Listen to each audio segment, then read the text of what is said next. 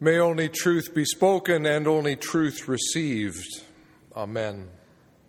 We've just heard two texts read aloud, each of which cry out for some serious reflection.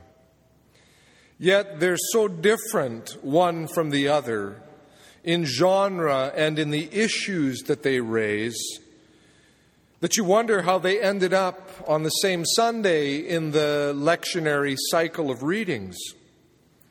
To presume to preach one seamless sermon that does anything even close to justice to both would be presumptuous and probably a bit misguided.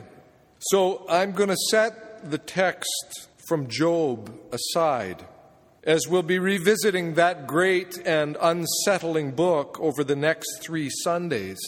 And so I'll be working with it in some detail. In the 3-year cycle of readings, Jesus' words on divorce come up twice. Once in the year in which we work our way through the Gospel according to Matthew, and once when we're working in Mark. It would have been about 18 months ago that we hit that point in Matthew. And that evening, someone from this community who's lived through a divorce and is now very happily remarried came up to me and said, "It seems like we just had that reading. I can't believe it came up again." And to be honest, I always feel the same way. Every 18 months, a version of the same dialogue with the Pharisees that Jesus has is read. They come to test Jesus, it says. They asked him, "Is it lawful for a man to divorce his wife?" And every 18 months, the same bottom line is stated.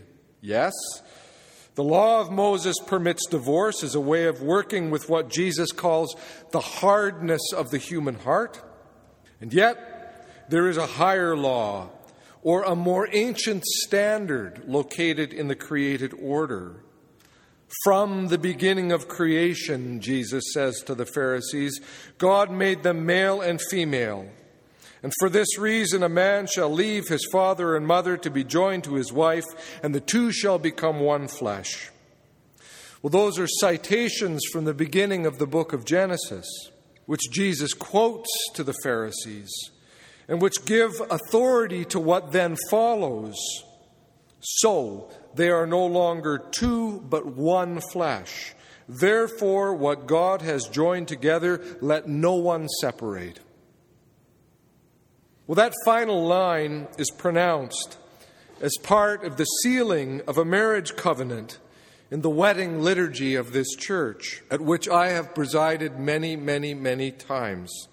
Those whom God has joined together, let no one put asunder, is the way the liturgy puts it. And at that point in the service, the couple is standing here pretty much in front of me, facing each other.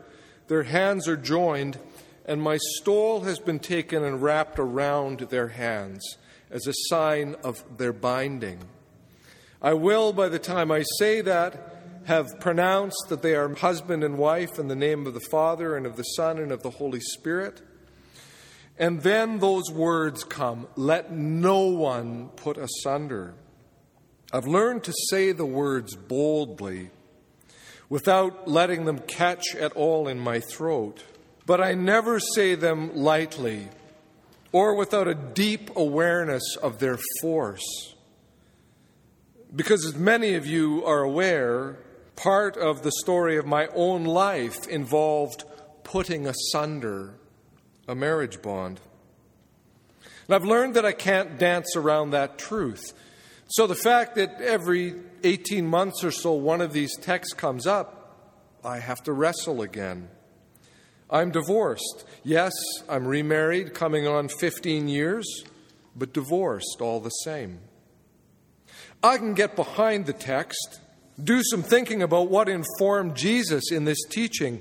As Larry Hurtado, the New Testament scholar, notes, the effect of Jesus' position forbidding divorce was to reject the notion that the wife was the man's property and to insist upon recognition of the woman's rights in marriage based on the original creation pattern.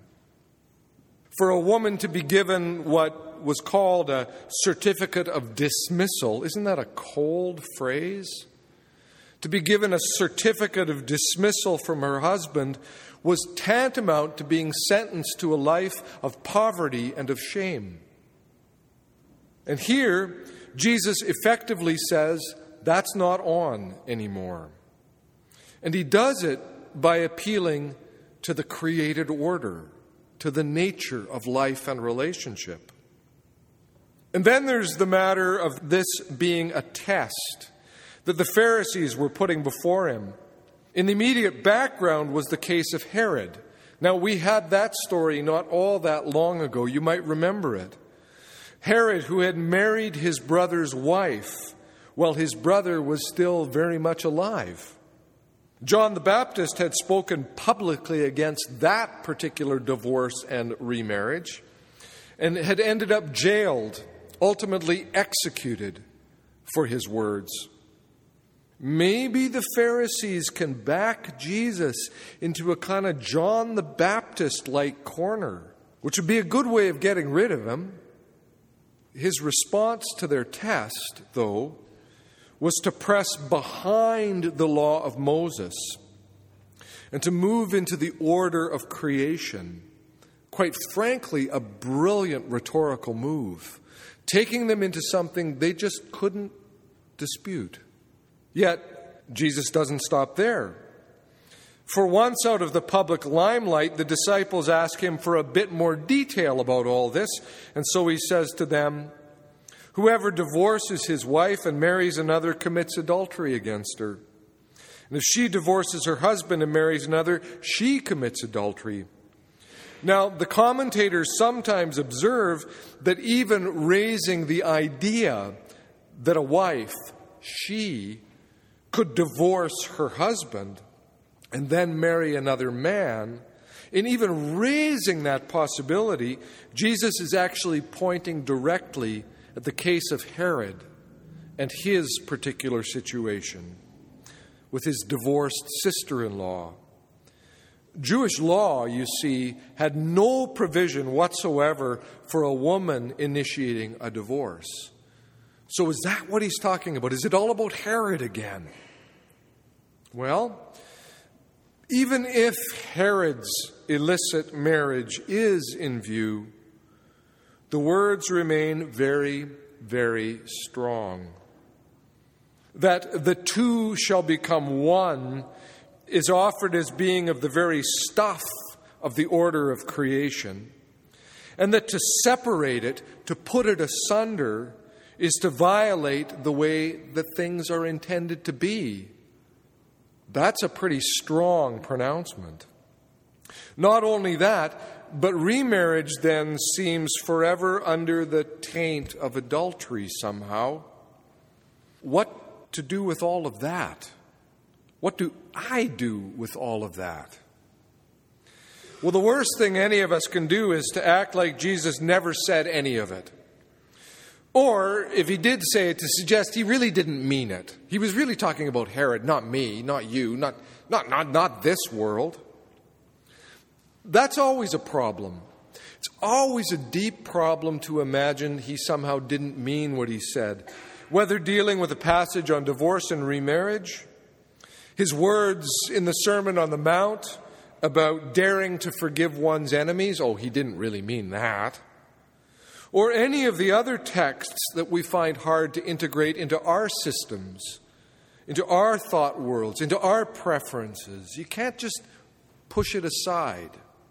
The only Jesus we can really know is the Jesus of the four Gospels. And according to the accounts of 3 of the 4, this teaching is part of what he left us.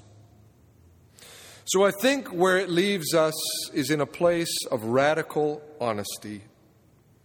Sure, our social world is constructed differently from that of the Judea of 2,000 years ago.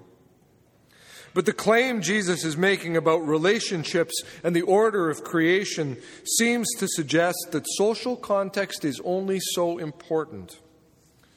When our marriages are put asunder, it marks a break in the intended order of things. It's just not the way it was supposed to have worked out. It's not what was hoped for on that wedding day. And when all the finger pointing and all the blaming ceases, there's a loss, a cost, and a deep wounding for all involved. And there needs to be an acknowledgement of sin. As I suggested last week, sin generally has little to do with moral failing and much to do with the decisions and default settings that keep us from being what we were intended, created to be. And that's just so often what's at the heart of failed relationships, a failure to be what we were called to be. I suspect everyone who's married knows something of this. I mean, you might not have put the whole works asunder, but in the course of day-to-day life, most of us pop an awful lot of stitches and seams. And if we don't go back and attend to those, to what we've done, well, you imagine where it might go. So we have to take these texts very, very seriously. For those of us who are married, we have to not only take our vows seriously, but also the day-to-day work of being in relationship. We have to admit that in all likelihood, we will with some regularity manage to pop a relational stitch or two, which is all the more reason not to take them for granted. But thanks be to God. Thanks be to God. Haven't we also got text after text after text in which Jesus looks at the most broken, vulnerable, and yes, sinful people, and his response is this abundant and overflowing grace and mercy. Get up off the ground and start walking again. It's a Samaritan woman who's had a string of husbands. It's a tax-collecting collaborator with the enemy army. It's a woman caught in the very act of adultery. It's a best friend who, in the panic of the moment, denies even knowing him. It seems that such things will not keep Jesus away, that he keeps lifting people up out of the dirt, dusting them off, and saying, "Now begin again." And according to John, it was at a wedding feast that Jesus offered his first miracle, that of turning water into wine. Lots and lots and lots of really, really good wine. This suggests that not only did he see wedding feasts as good and life-giving symbols of abundant possibility, but also that by grace, plain old water is liable to become the best of wine. Broken people are liable to be reconciled. Sinful people are liable to be raised up. Hurt people are liable to be given the chance to begin yet again. In Christ, the deepest of wounds and the most painful of failures can be reconciled.